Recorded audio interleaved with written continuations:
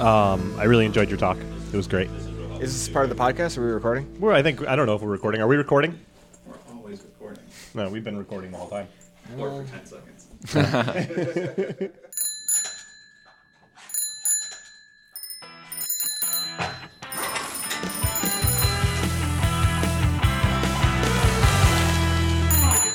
We're really in the podcast now, right? Yeah. Yeah, this is Justin. Hi, Justin Searls. We're joined by Justin Searls. Hello. You mean Sam Fiffin? It's very strange to kind of have concluded this journey that I've been on for 6.5 years speaking at Ruby conferences to, be introduced as a keynote speaker at RailsConf and then not have to have that name explained.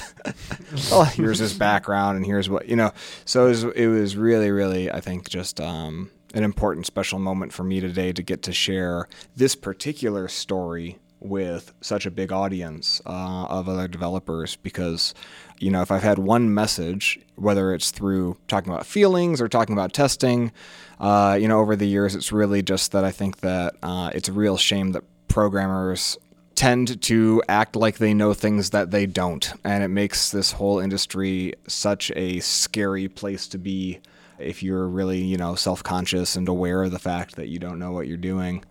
For other people to kind of, make out like they do. So this talk was kind of my love letter to just sort of the anxieties that I think a lot of us live with and carry. Yeah.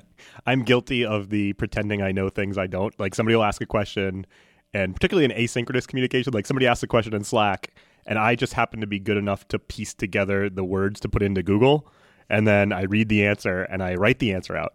But I don't say, I didn't know this answer. Here's what I Googled to find it. Because that also seems kind of like, let me Google this for you kind of thing. So I just say, I know this answer. And sometimes people get the impression that I know a lot of things. It's no, maybe I'm a little bit better at Googling. Or I'm experienced enough to know what to Google and what not to Google. I mean, that is an underrated skill, though, because you do oftentimes to find the right answer, you have to put, knowing the words put into the search bar. It's not always obvious. I sometimes I have those problems and I'll be working with somebody and they're like, well, did you try putting the exact error message into Google that you were getting? It's no, I didn't. Yeah, and I think that there is a certain, you want to be helpful and provide a concrete, clear answer that is comprehensible and straightforward, and to any extent that you open up the sausage factory of all your thought processes or how you got to that conclusion or your own doubts, you run the risk of confusing people or coming across as mealy-mouthed or just wasting their time. And so there's, especially imagine you're in a pull request review or something. If you go on at length and length, I can understand the value of brevity and terseness, but I think our industry leans so hard in that direction that very often we run the risk of coming across as cold and callous, know-it-all assholes. Right. And so guarding against that is something that I think we can all probably stand to practice. I do like when I submit a pull request, particularly when it's if I'm pretty certain in the approach I took, but if I have any sort of uncertainty in the approach I took, I list what my uncertainty about that is and the 3 other things I considered and why I thought either it was a toss-up and this was just the easiest for me to do, or I thought this was slightly better, but maybe you disagree. Let me know if you do, that kind of thing. And you put that in the commit message? Yeah, I put it all right in the pull request or the commit message. Yeah. And that tends to lead to some pretty good discussion. Yeah. And sometimes it's actually just yeah, okay, that seems reasonable. Whereas if I just confidently submit the thing, it's well, did you try this? Did you try that? And it's a bit more of an adversarial conversation from the start than if I just let people know that, no, I'm not 100% sure about what I've done here. Well, it is really nice, too, sometimes. I remember it was a month ago, I was working on something around joins in Diesel. I don't remember what it was, but I was looking at some code, and I'm just this is weird and dumb. Why is it this way? It could be this other way, and that would be so much simpler. And so I blamed it, and the commit message was, so I considered doing it this other way, and I tried it for a little bit, but that ended up not working out because of X, Y, and Z. And I'm oh, cool, that just saved me an hour. And as GitHub has gotten to its search functionality, is pretty bare bones when we probably all started using it. As the search has gotten better, you're not feeding Google, you're feeding GitHub in the ability for people who might have a question about a particular repository or design decision. Those in-progress thoughts that you share in your commit messages and in your pull requests can kind of feed that. So to prevent people from opening up, redundant issues or unnecessary things. because those will bubble up. But there's also times, to give the counterpoint to all this is like, there are times where I just know something. Like I jokingly say like no one knows how to program, but like, you can develop true expertise in this field, and coming across well and being helpful to people can become more and more challenging as you lose sight of the beginner's mindset. One area where I have a almost exclusive level of expertise is test doubles. I've written 4 or 5 mocking libraries in different languages. Our company's named it almost half jokingly because it's sort of this evergreen topic. And there's only really half a dozen people that I know that I can really have like a peer like discussion about the merits with, because there's just so many strange little details and historical notes and jargon and stuff. And so that's where I personally really run the risk of turning people off, because it's difficult for me to break up those concepts in a way that a neophyte would be able to relate to. Yeah. My area of expertise is don't use bubble sort. The test double thing just reminded me, like, you did a video screencast series maybe a while ago about like mockist versus classical. Is that what it is? Or? Yeah, well, there's not good terminology. So just to break it down, you could say classical test-driven development is what the extreme programming fellows did, and the quote-unquote 3Cs project at Chrysler in the late 90s, early 2000s, and sort of laid the groundwork for a lot of classical TDD. There's people like Ron Jeffries, Ward Cunningham, Kent Beck was in the room, Chet Hendricks. They were all practicing those skills. And if you've ever done the bowling game kata or learned TDD, you probably learned that kind of test-driven development. But around the same time, the London Extreme Programming Group was coming along, and they had this outside-in, what Martin Fowler would call a mockist style of test-driven development, which I really hate that word. The word mock is just really negative framing, and it has specific meanings and yada yada. So nowadays, I just call what I do outside-in or discovery testing. Right. Yeah. When those came out, I was like, I have a pretty firm understanding of this. And I watched that and I was like, oh, he has a much more firm understanding of this than I do. Well, it is a 4.5 hour long screencast. So, and I've always, because I think a lot of people have gone through phases of not using mocks, mocking literally everything all of the time, kind of going through the two extremes. On the using a lot of mocks extreme, I do find that it does a great job of helping me explicitly draw out my interfaces a lot earlier than I would otherwise. And as I'm right now in a little bit of like fewer mocks, but still some mocks kind of phase, and I have been struggling to kind of find how to maintain that feedback on the interface design as early as it came when I was testing every object in complete isolation. Do you have any thoughts on how to mock less but still get that feedback? Well, I'm going to go ahead and assume that everyone other than Sean who's listening to this did watch the talk first. So I'm going to work from that assumption just for the purpose of this answer. So it might not make a ton of sense to you. But in the way that I've come to organize my code, anything whose job it is, so basically follow an edict that says do or delegate, never both. And any unit of code can either do the job that it says on the tin or pass it off to other units that'll be subordinate to it to do that work for it. I don't really believe in balance as a human. I mean, if anyone who follows my personal life on Twitter or how I blog, I am all about chasing the eating habits. Yeah, eating habits, my walking desk, how I run every day. I'm a weird guy. And so that divide, to say really clearly and just draw a line in the sand, you are either a delegator who just carves work up, and if you have any logic, it's like an if condition or maybe a loop. Or you're a doer. You actually do the work, and I try to make you a pure function. That draws a line in the sand that says those delegators, of course, 100% of the stuff in their unit test should be mocked out because the purpose of the unit test is to break up the work. Right. And for those doers, those pure functions, a testable does not belong there because it should just be able to pass in values and get values out the other end. Sure. Same goes for integration tests. The purpose of an integration test is wholly different. When everything's glued together, does the thing work? And any fakeness that you introduce there just weakens the veracity of the test, our trust that it's actually doing its job. And so test doubles don't belong there either. And so I can go off and describe 10 different types of tests to you, sure.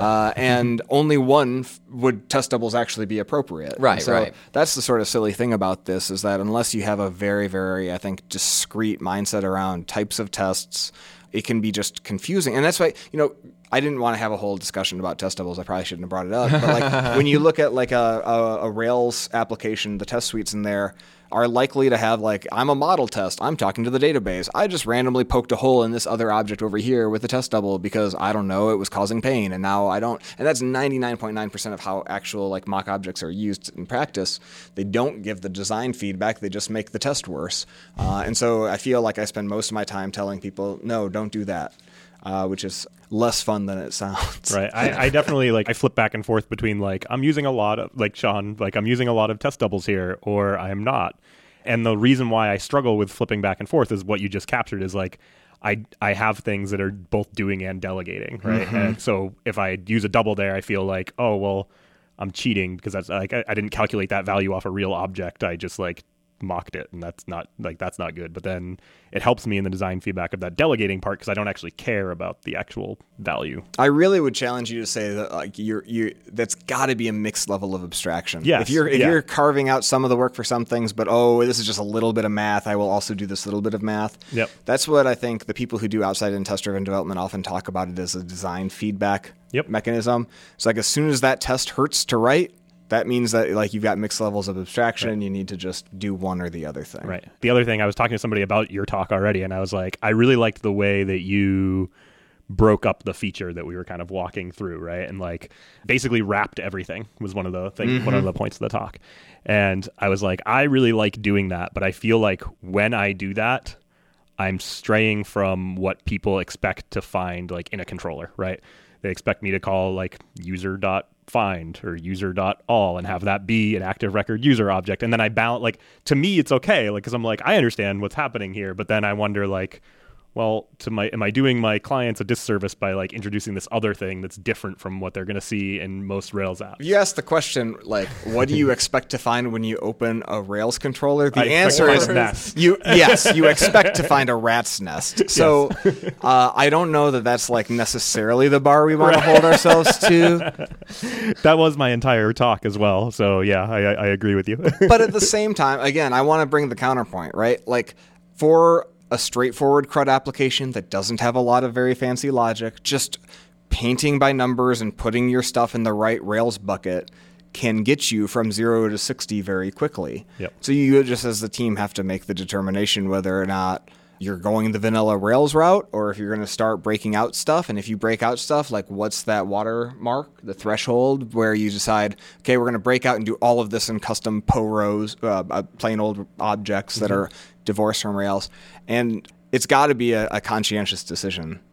I do feel like the network can kind of mess up the separations, both in when you want to mock things out and also in what is doing or delegating.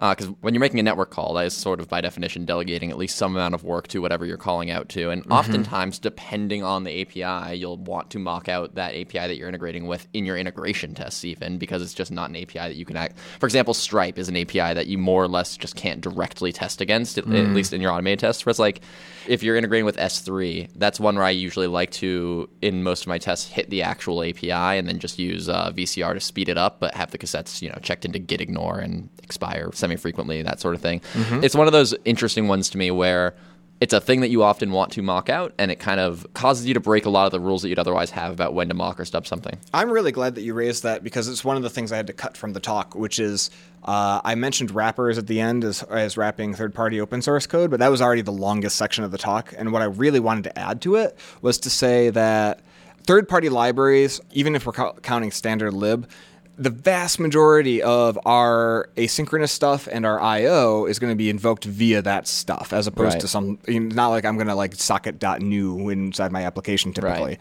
And so those wrappers actually also give us a way to demarcate ourselves from side effects, where, in fact, another observation of these trees that I keep drawing is that they sort of map, you can visualize one, close your eyes, imagine a tree of nodes in a system. The stuff on the left is usually loading stuff, getting information from different systems and databases. The stuff in the middle is mostly transformations and beating that data into submission. And the stuff in the right is where all the side effects and results go. Right. You sending signals to other systems. And those little wrapper objects in my unit tests, I just fake out the wrapper because I fake out all of the subordinate stuff. Right. And then I have like a nice little crystallized place to, if I'm just calling Stripe and I trust that Stripe works, maybe I have no tests. But if the Stripe API or the Facebook API starts breaking in a certain particular way, and I want to guard against that, then maybe I start a brand new test suite of just against that. Right. So I have like a green and red light tells me whether or not my assumptions about that third-party API are currently safe. And if I do that and I follow these rules carefully, then that's what gives me the freedom in my totally separate integration test to perhaps, use a web mock or VCR kind of approach to here's a fixture of a response from Stripe so that I don't have to go and call the universe or so that I can make sure that the overall app works even when I'm on an airplane. That kind of thing. Right. Testing on airplanes is a thing that's very important to a very small group of people. I But was going to it's say, helpful. yeah. That is a sign of privilege that, the vast majority of my programming happens on airplanes. Yeah. So it is very important that you be able to run your test without a internet connection.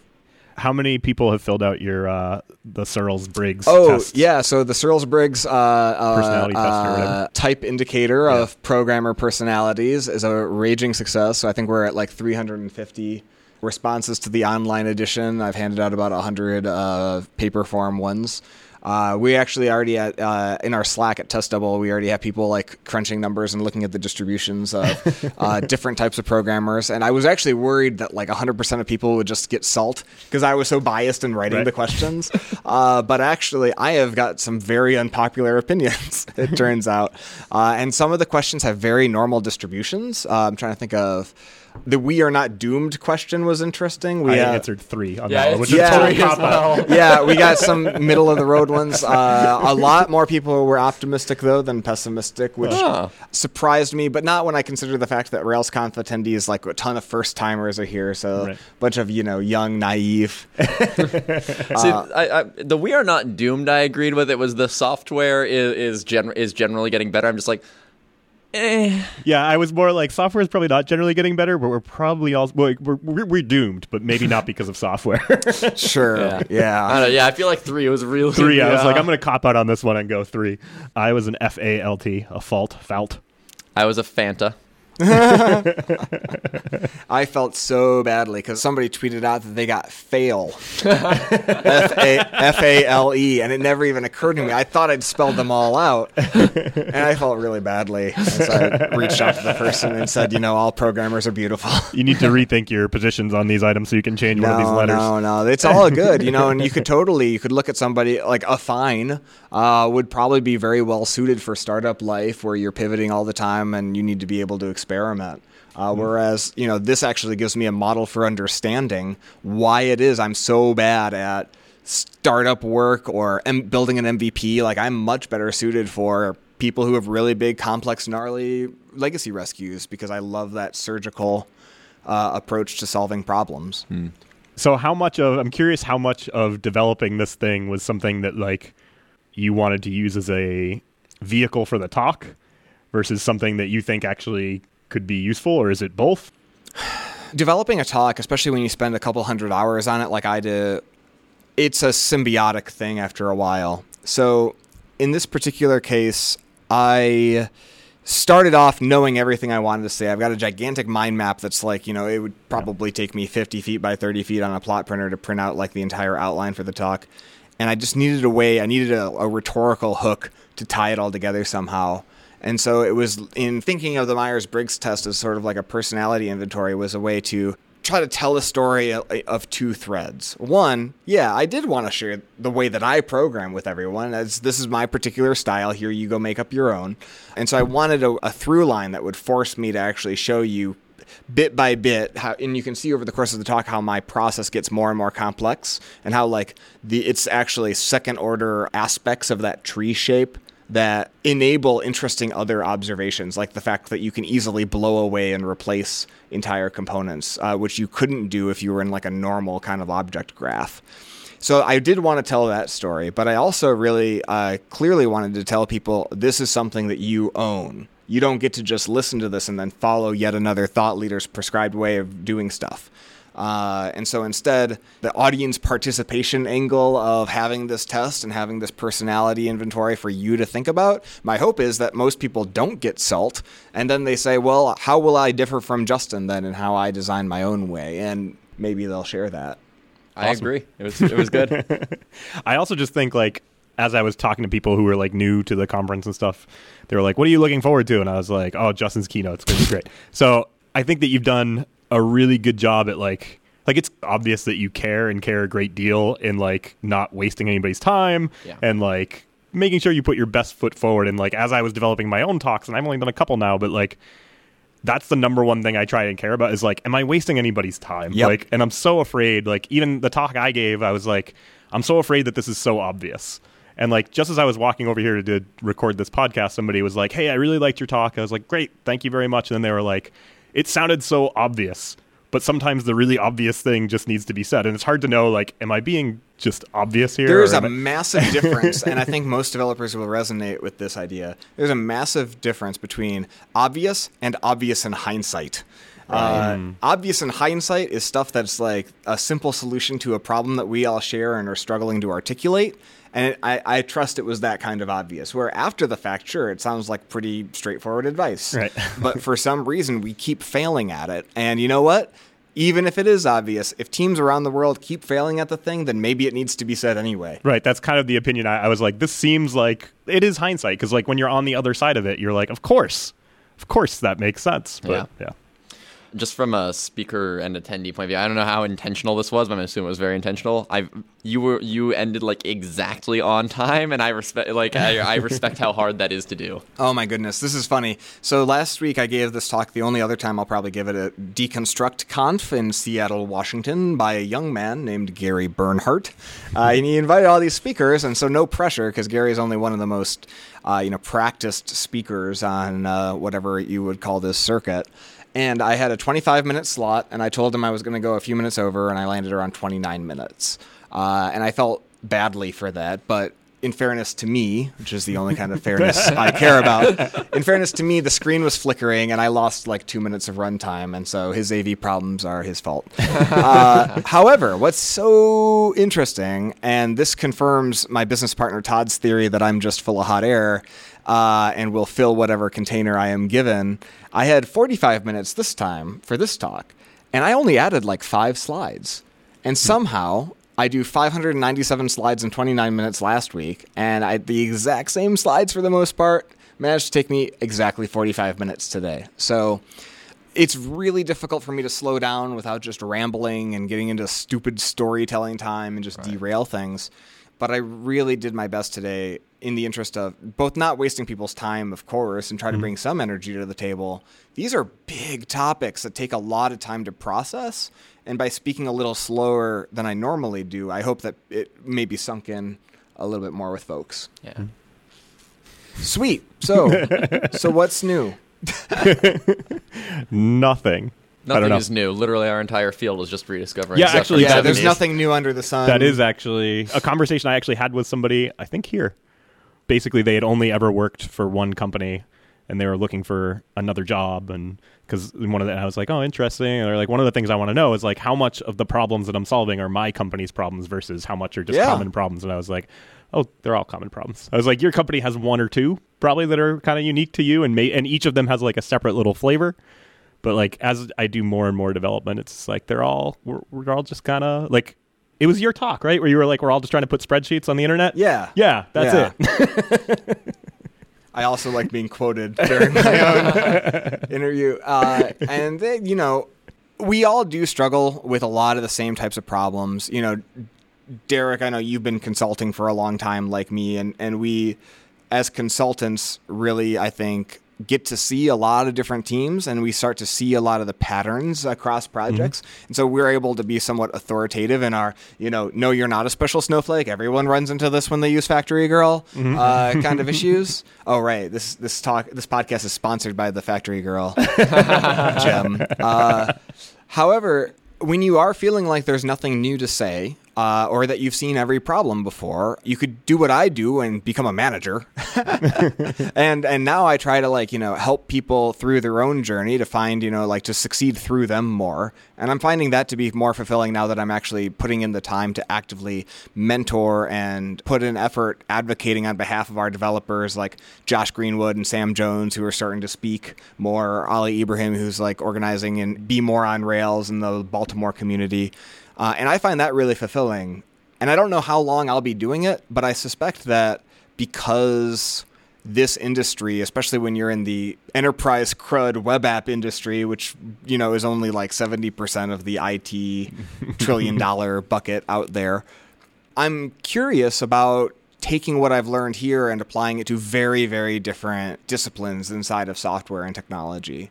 It'll probably be 5 to 10 years before I really get a chance, but that's where my head is at, is thinking, what's this look like when I apply it to a biotech battery company or some other thing. I want to say deep learning.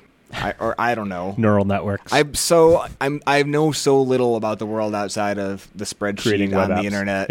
Yeah. I do miss, from a Rails maintainer point of view, being a consultant, even though some people on the team think that consultants are the scum of the earth, it does give you a very, very broad perspective of the problems that a lot of people are facing. To a certain extent, you only get that surface level view.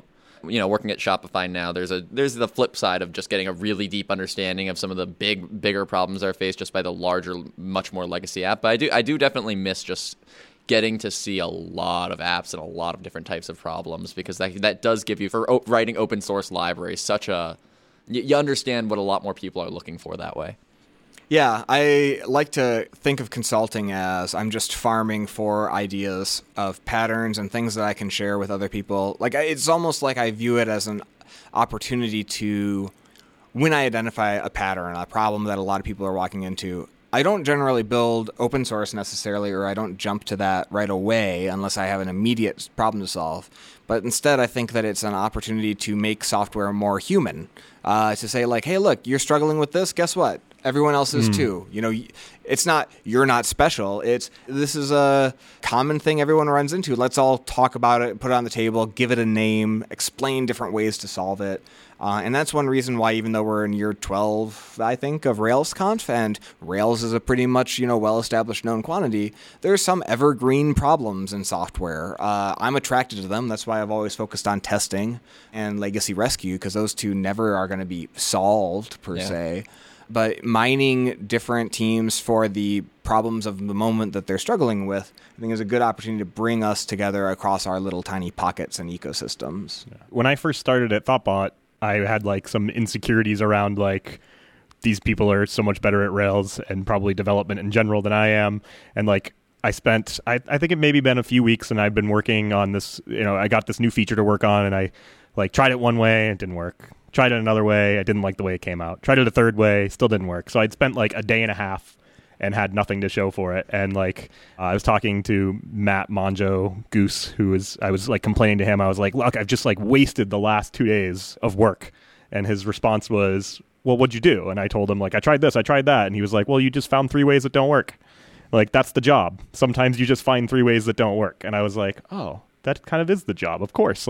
Sometimes you don't know the right answer, and it takes time to figure it out, and you have to recognize that finding out that those 3 ways don't work wasn't wasted time. That was valuable. Yeah.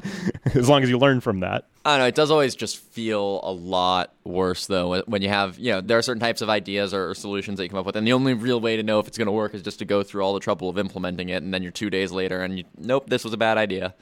It does just really feel bad.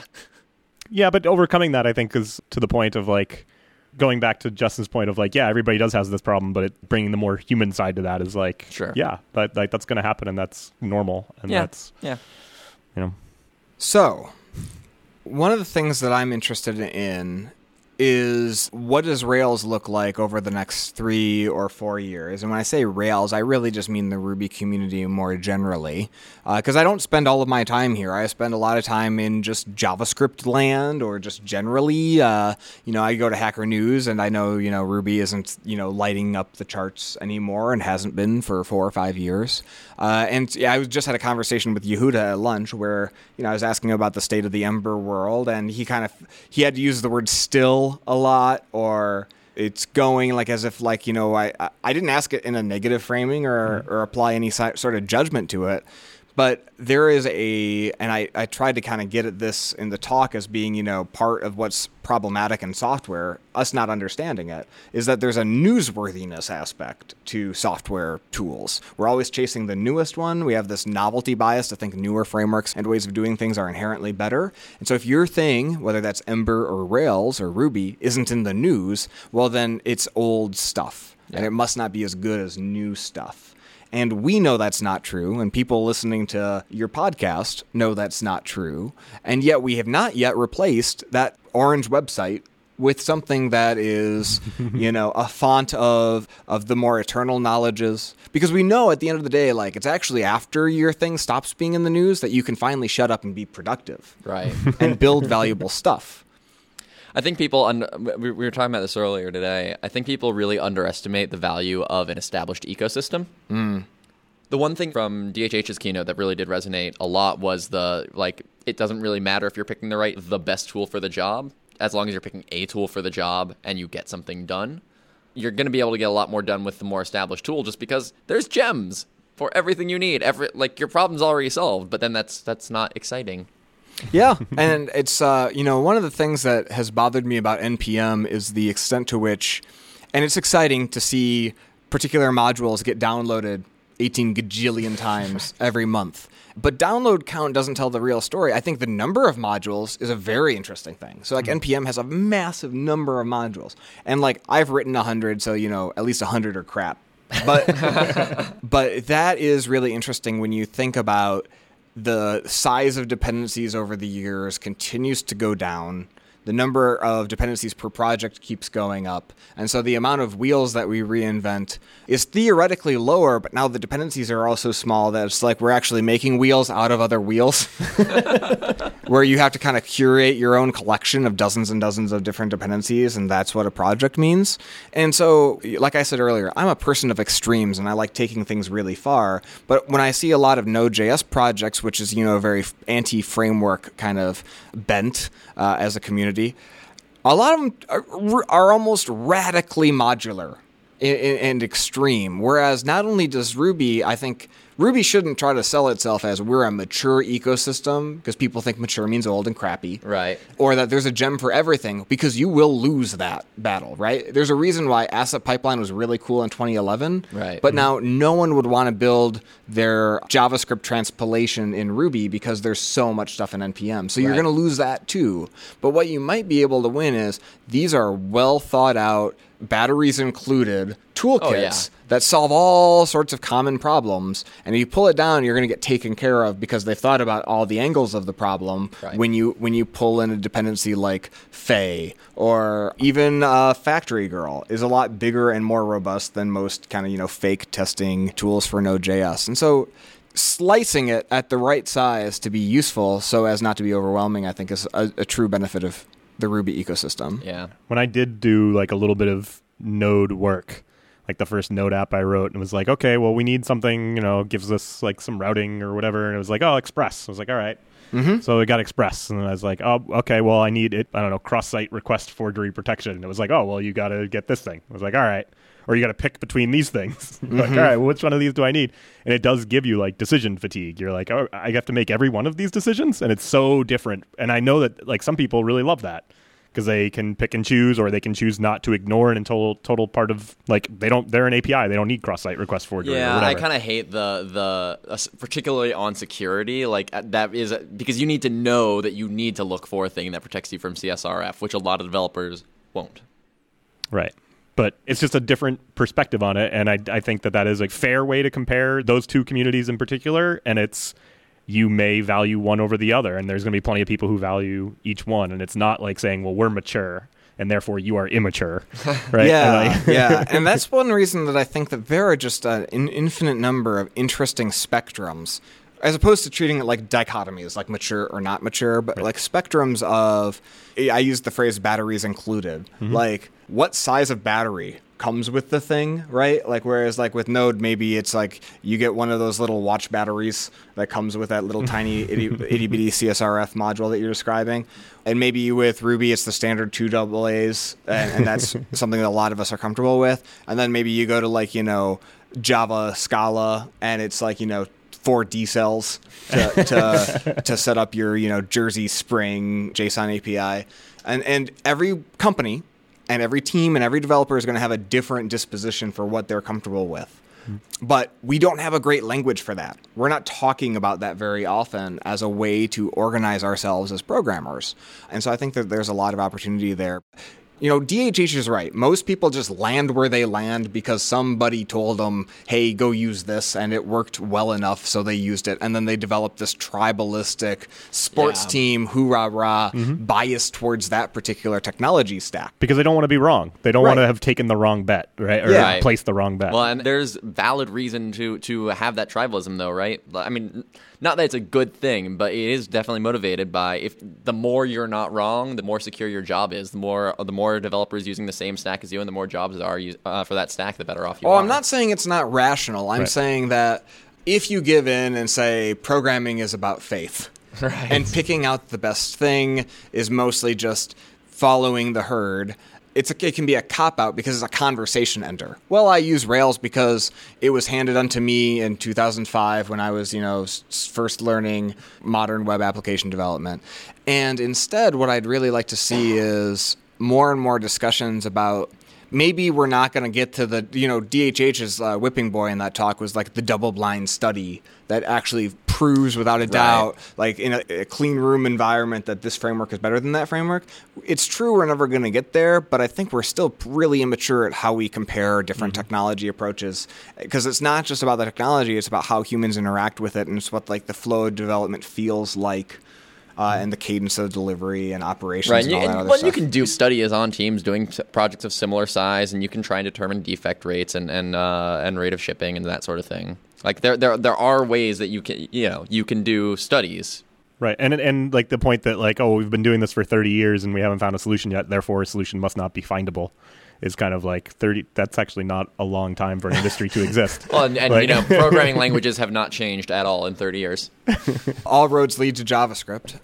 They're all kind of converging in a strange way. And I think you're both right, but I think that DHH's point is we don't have time to generate the hard data, even if there is a way to measure everything. It's not like you're going to fund that study, and you're not going to wait to like let me resolve this before I build my web app that I need, right? Right. And so that's why I think that qualitative descriptions, which is what I specialize in, is touchy-feely interpretations of software. Why I think they can be useful is because somebody could write a blog post or give a 45-minute talk and then like spark a discussion that maybe you've only ever programmed Ruby, but like when you hear about a spectrum and Node falls over here and Elm falls over here and Elixir's community is like this and Ruby's community is like this and Ember's community is like this, it can contextualize that decision that you've made. And if you made one that doesn't suit where you land on that spectrum, you might realize like maybe I'm on the wrong bus.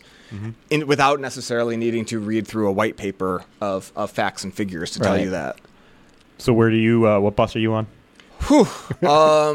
I think that for the vast majority, so I'll tell you a quick story. So as a consultant, we're brought in every now and then by an entrepreneur or a small business.